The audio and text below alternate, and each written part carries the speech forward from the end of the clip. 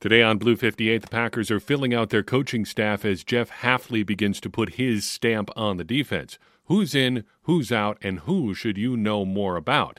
Then let's take a look at the Packers coordinators and quarterbacks. Blue 58! Hello and welcome to another episode of Blue 58, the one and only podcast of thepowersweep.com. I am your host, John Meerdink, and I am happy to be with you here for another episode.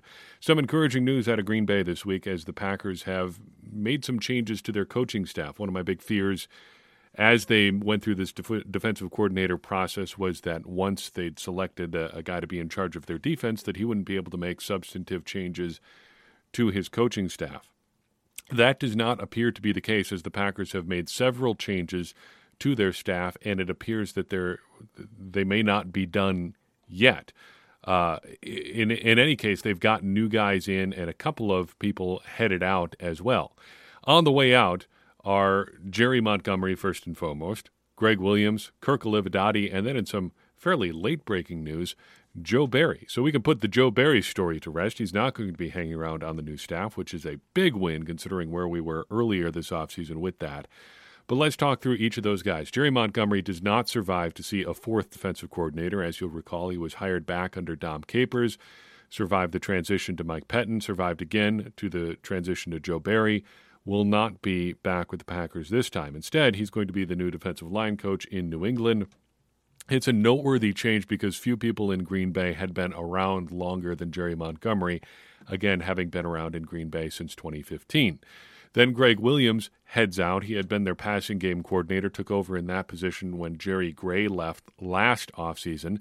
Now he's off to new and different things, though as of this recording, I don't exactly know where. And to be honest, I don't particularly care. I have spent zero time over the past 10 months thinking about Greg Williams, and I suspect that you probably haven't either. He was hired on March 10, 2023, so I could probably count on one hand the amount of times that we have talked or thought about Greg Williams since then. Then Kirk Olivadotti, mild surprise, but he got an opportunity to coach with Mike Macdonald in Seattle, who is coming over there to be their head coach from Baltimore.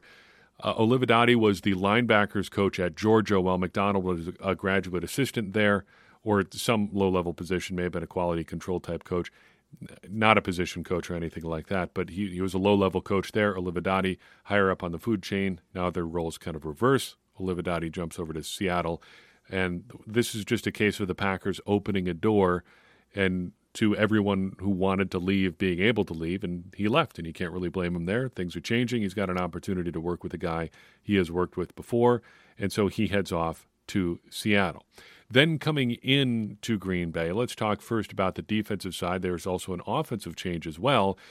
The first hiring or noteworthy hire on defense is defensive line coach Vince Ogabasi. He coached with Hafley at Boston College, was there from 2020 right up until he was hired there. Has also worked for UCLA, the San Francisco 49ers. He worked for Ohio State, though not while Hafley was there. And then he worked for Duke as well. Also played collegiately at Duke on top of that. So he intersects with Hafley at two different spots, Boston College and with the San Francisco 49ers. The Packers have also hired, apparently a big get for them, Anthony Campanile, who is a linebacker coach for the Miami Dolphins, the former linebacker coach for the Miami Dolphins, under Vic Fangio, and a couple coordinators before that as well. He had been at Rutgers previously, but after Jeff Hafley was there. Then he was at Boston College, but before Jeff Hafley was there. This just appears to be kind of an availability sort of thing.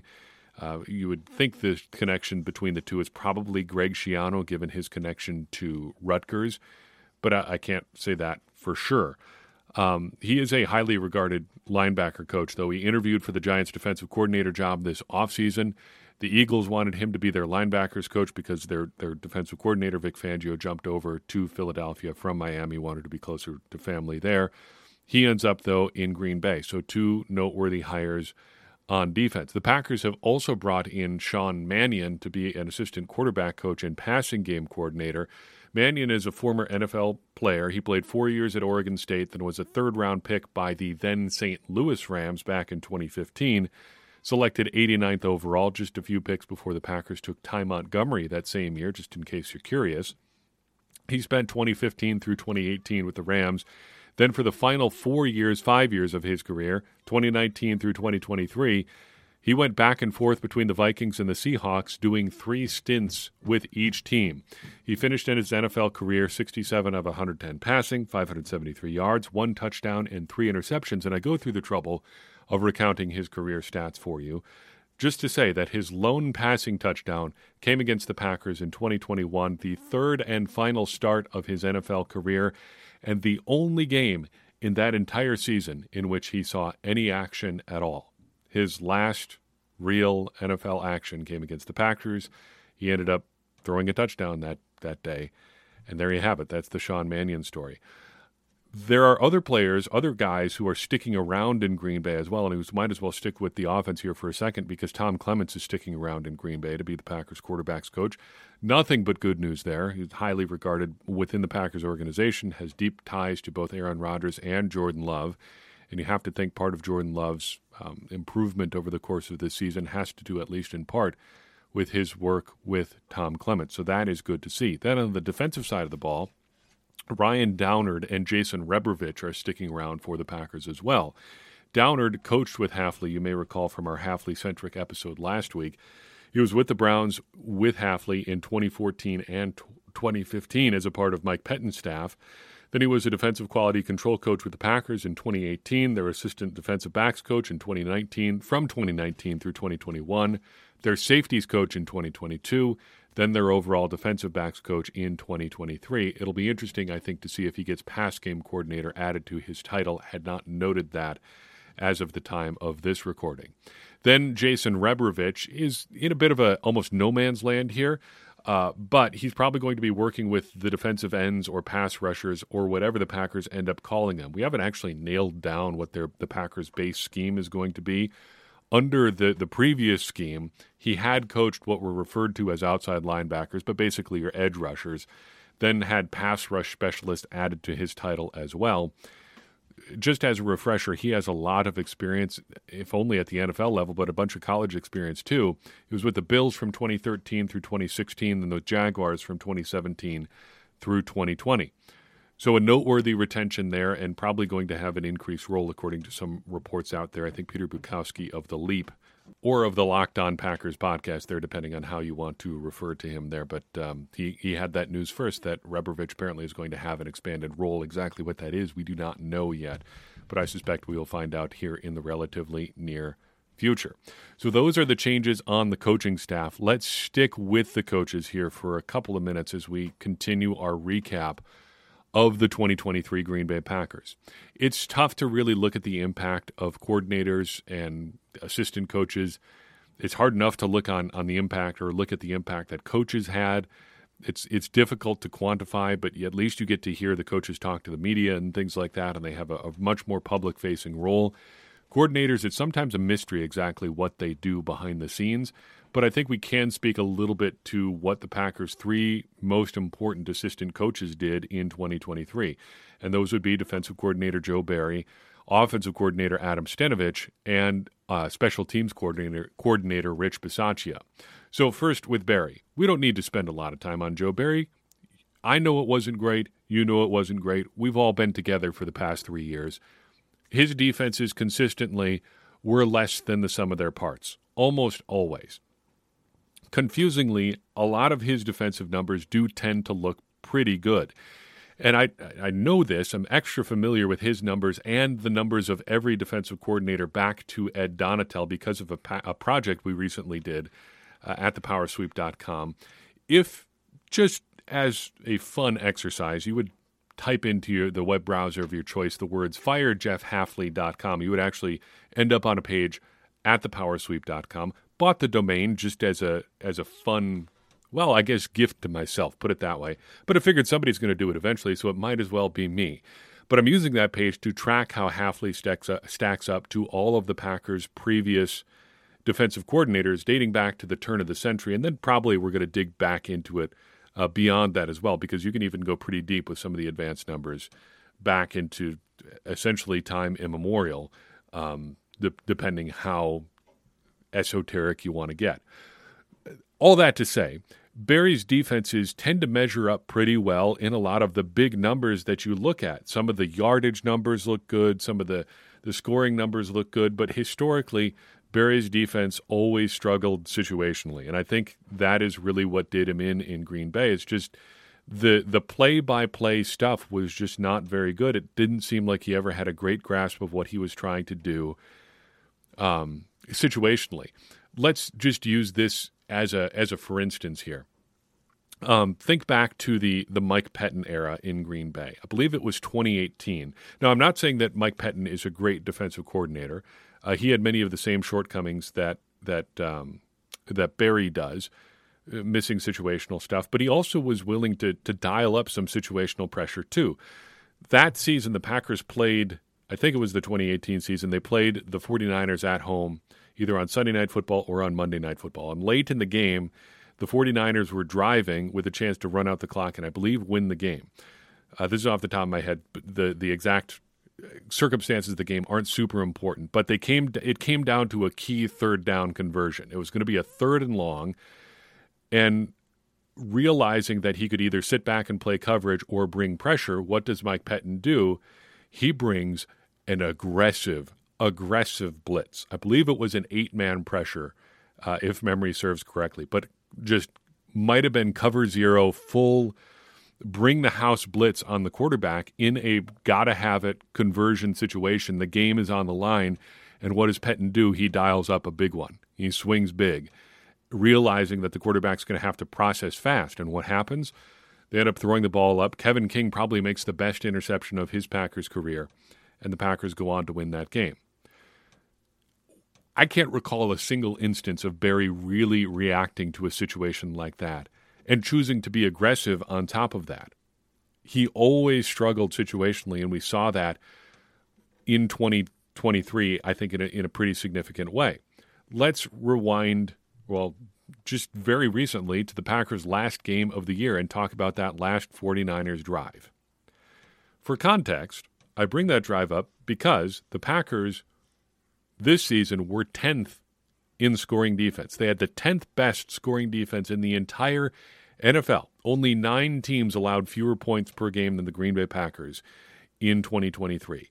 And yet, when the Packers were facing down the 49ers late in that game, when the 49ers take over with 6 minutes to go, down 4, did you ever think to yourself, well, good thing the Packers have the 10th ranked scoring defense out there?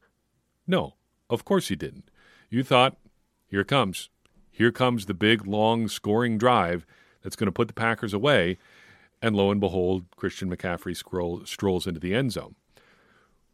This is a good example of the sort of stuff that really was going on with the Barry defense, because although they didn't give up that many points, and you can even look at that game, they didn't give up many points. 24 is a very winnable figure there. If you hold a team to 24, you should be able to win. But the Packers, if you dig into their defensive numbers a little bit more, were 25th in scoring percentage. That is, only 7 teams allowed other offenses to score more frequently than the Packers, or 6 teams, I guess that would be. On a per-drive basis, you were actually incredibly likely to score against the Packers. Even if you didn't score that many points overall, chances are many of your possessions were going to end in points in a given game, and you're probably going to win a fairly low-scoring game because the Packers' offense wasn't scoring at a prodigious clip in a lot of the Barry era.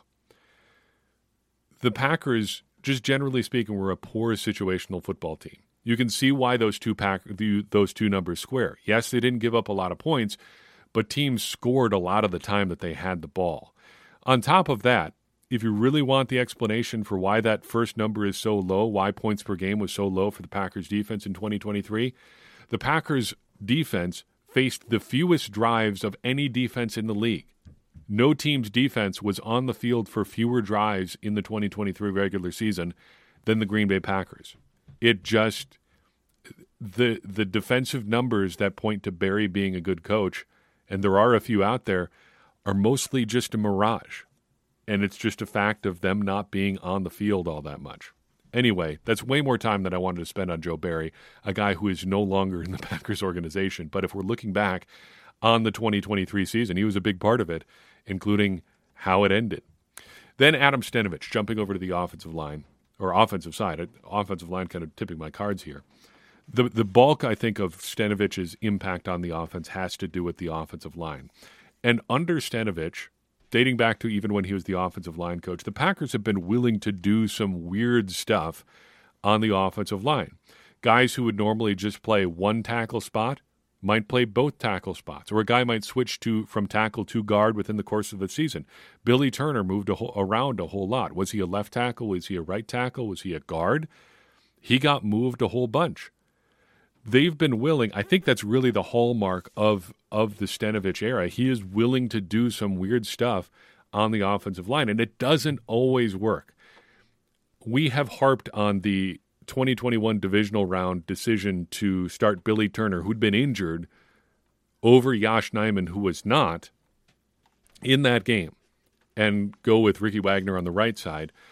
And it cost the Packers there. We've harped on that a lot. It was a big and bad decision on the offensive line. I think we're arguing against the vacuum of the unknown there because we don't know what would have happened if Nijman had been out there. It's easy to say he would have been better, but we just don't know.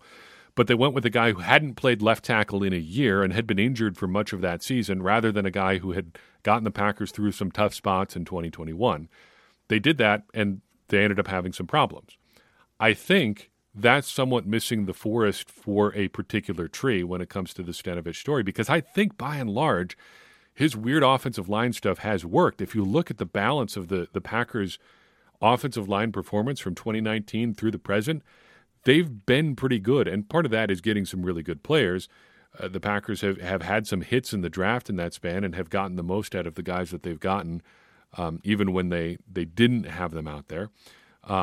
Or even when they weren't just big hits. I think of guys even like Royce Newman, who probably overstayed his welcome in the starting lineup and got more opportunities than he should have, but he's a day 3 pick. They've gotten a lot out of him for what he was as a player. And they did a lot more weird stuff in 2023 as well.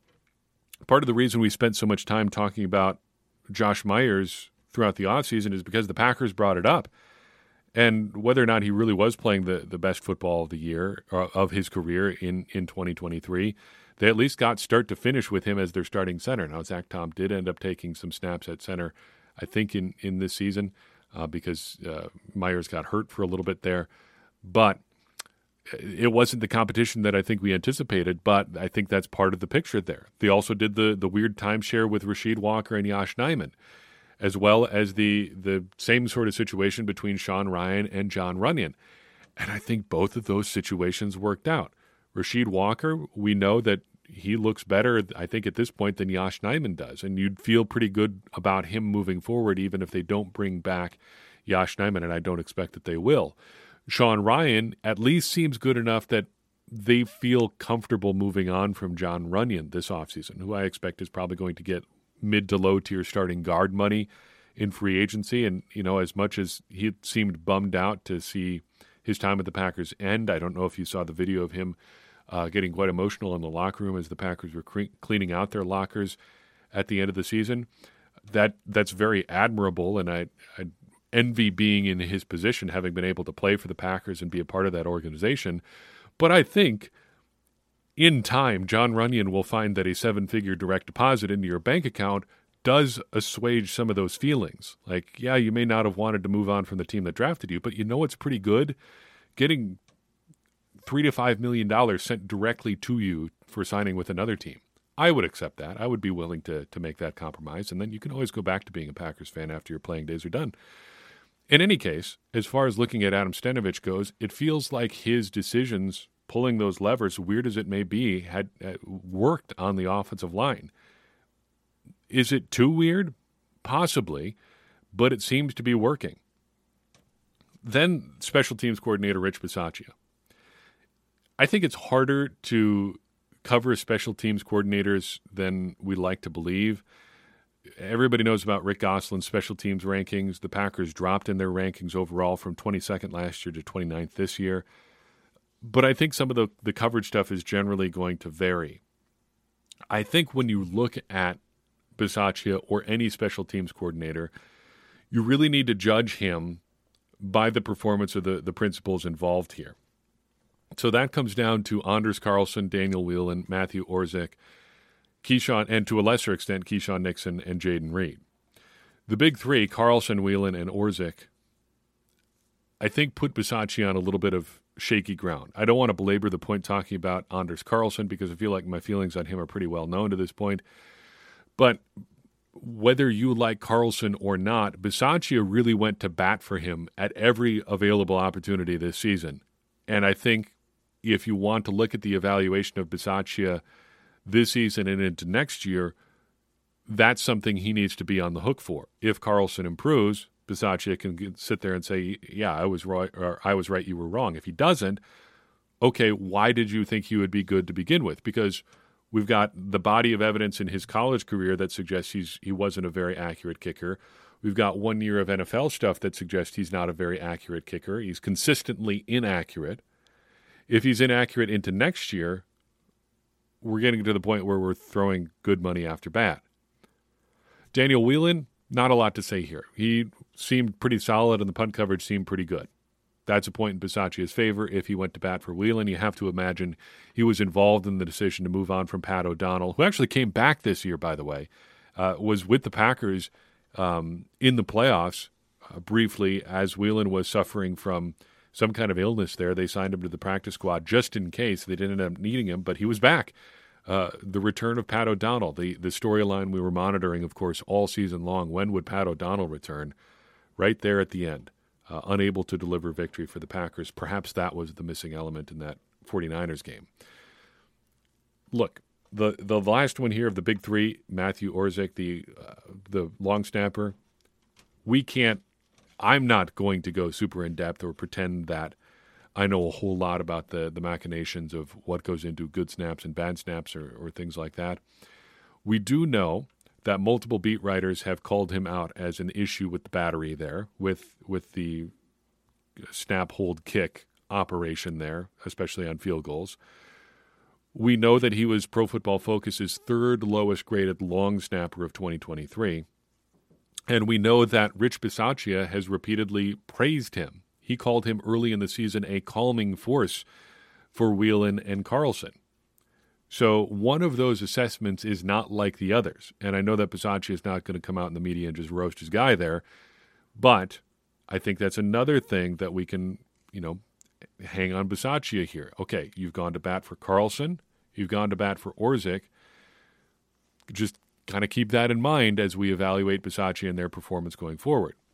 Keyshawn Nixon, as far as special team stuff goes, led the league in returns, kickoff returns, and return yardage for the second consecutive year. He also led the league in kick return average. However, as we explored before, some of that is a little bit of fool's gold. He averages, say, 26.1 yards per return. I think that's what the figure was, about 26 yards per return. That sounds better than it probably is. If you take a kickoff 5 yards deep and return it out to the 21, that goes in the books for reasons that I don't fully understand as a 26-yard return. But if you had just taken a knee, it would have moved it out 4 yards further. You're net negative 4 yards there. I don't understand why that yardage is calculated that way. If you intercepted a pass in the end zone and returned it 5 yards before taking a knee, you wouldn't get credit for a 5-yard return. They would just say there was a touchback. Why does it count as extra yardage if you just run it out past the goal line? That doesn't square for me. The point, though, is that Nixon's returns often ended with suboptimal field position. Now, he's a good kick returner, and sometimes rolling the dice is worth the upside there, but it did cost the Packers. It was costing the Packers over the course of the year. They were, at least at the time when we looked at it, I think out through 5 or 6 games when we did during the course of last season, they were in negative yardage just on Nixon's kickoff returns. The approach seemed to change over the course of the year. They were a little bit more situational than just taking everything out. But maybe we'll have to run the full numbers there for Nixon's player evaluation when we get to defensive backs and update it there. But it was not, I think, overall as good as it may have seemed. Jayden Reed, it looked like they were pretty strategic with him. No real complaints there. If there's any complaints, it's probably with Reed individually, but overall, not a big problem there. The point is, I think if we don't see improvement from Carlson and Wieland over the next year, we're going to be talking a little bit differently about how Bisaccia is handling the special teams unit, and maybe less Wieland than Orzik. I think it's also worth pointing out that the Packers really seem to like Bisaccia. He seems to be really liked within the building, has a lot of input on the roster, so all this may be secondary as well. They may just say, we're going to do the best we can on coverage stuff, and as long as he's getting input on the kicker and the punter and the long snapper and things are going better there, well, then we feel considerably better. Now, quarterbacks. Usually we go player by player here and talk about the guys who did stuff in the regular season. Really, of the 3 quarterbacks who spent time on the Packers roster, there's only one we're talking about. Just real quickly, the other 2 guys are Alex Magoo, the former USFL MVP, who's still in Green Bay. He was on the practice squad all season. He'll be in camp next year, you would expect.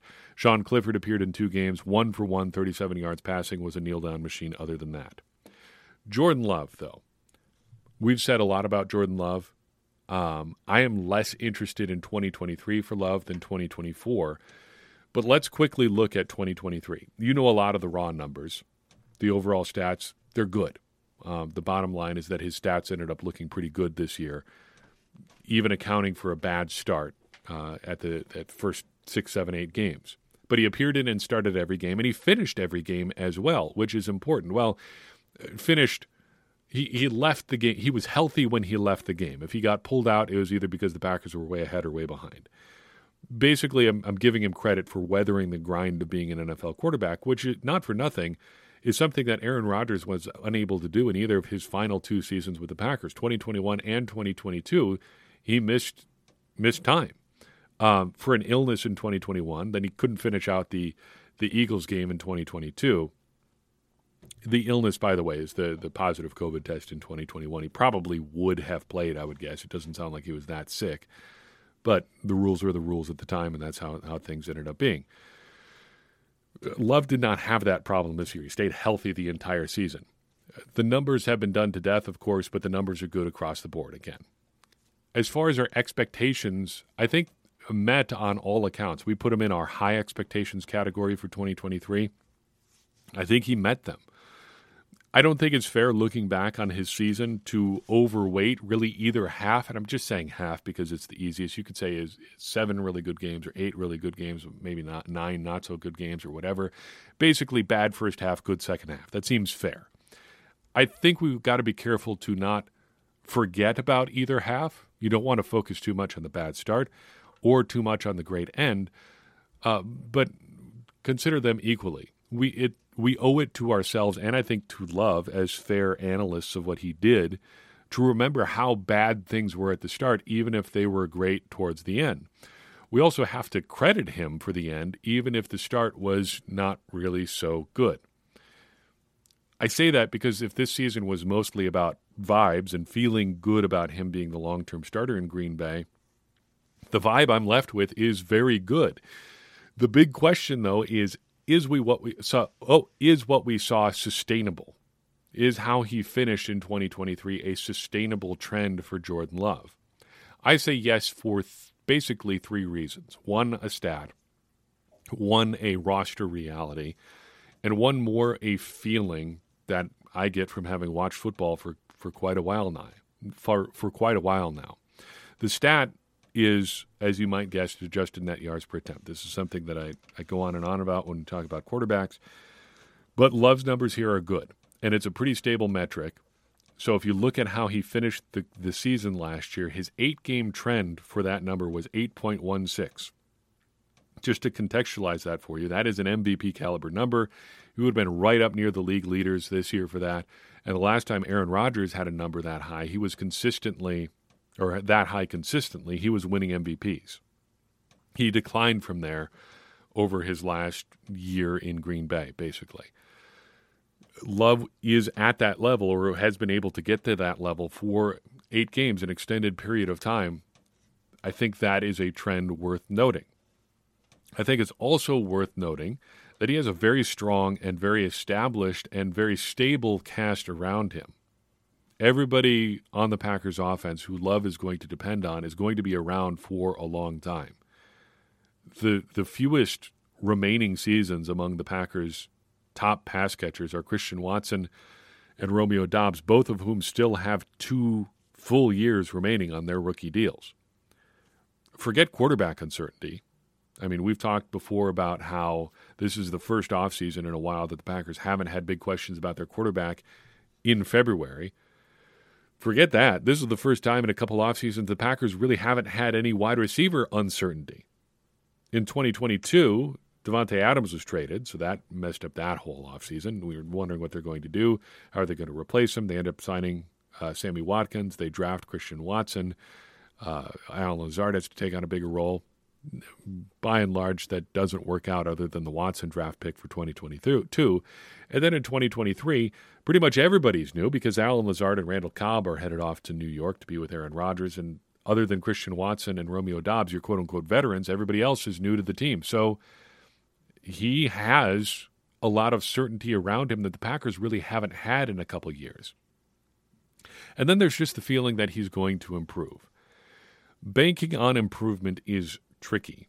You don't want to assume that people are going to improve, but it seems reasonable to think that Love will at least be somewhat better in 2024. There are aspects to being a quarterback that you just don't know about or just don't do regularly until you have to do it. Being a starting quarterback, being on the field each and every drive, involves a lot of mental burden. Getting everybody in and out of the huddle, getting the call communicated correctly, getting your can calls negotiated and organized and everything like that. Getting familiar with checking to audibles, checking to your cans, stuff like that. That stuff just takes practice. You can know it all in your head, but knowing it and communicating it as you've got to hear the call coming in your headset, the play clock is counting down, the crowd is loud, people are talking to you, you got to get 10 other guys on the same page with you, get to the line of scrimmage, get all your adjustments made, and then go, and then do that again, and then again, and then again, and then 60 more times over the course of the game. And while this is happening, there are other people trying to do you great bodily harm on top of all of that. You could just see why your brain would get tired on top of everything else. Getting used to that process takes time, and I think we saw real improvement with Love over the course of 2023 with that. I see no reason to think that he couldn't do some of the same sort of stuff with the soft quarterback skills into 2024. I feel pretty good assuming that Love is going to be better in 2024 than he was in 2023. Stats are tricky. Stats are kind of voodoo in a lot of ways. We talked about that with the Barry numbers earlier in this very episode. Maybe his stats aren't better in 2023 or 2024 than they were in 23, but I think Love can be a better quarterback even if his stats aren't necessarily better in 2024, just because he's going to get better at doing the quarterback things the Packers need him to do. There's no reason not to be excited about Jordan Love, and as I've said in a couple episodes now, this is where we're at as Packers fans. There's a lot to be excited about, and we're going to end a lot of episodes saying we're excited about the future. This is another one. Jordan Love in 2023 gave us a lot of reasons to be excited about 2024. That's all I've got for you in this episode of Blue 58. I appreciate you tuning in. I'd appreciate it even more if you take a second and share this episode with someone you think would enjoy it. It's going to help more people find the show and get more people involved with the conversation you and I are having about the Green Bay Packers, which in turn is going to help all of us, me included, become smarter Packers fans. And as I always say, smarter Packers fans are better Packers fans, and better Packers fans are what we all want to be. I'm your host, John Meerdink. We'll see you next time on Blue 58.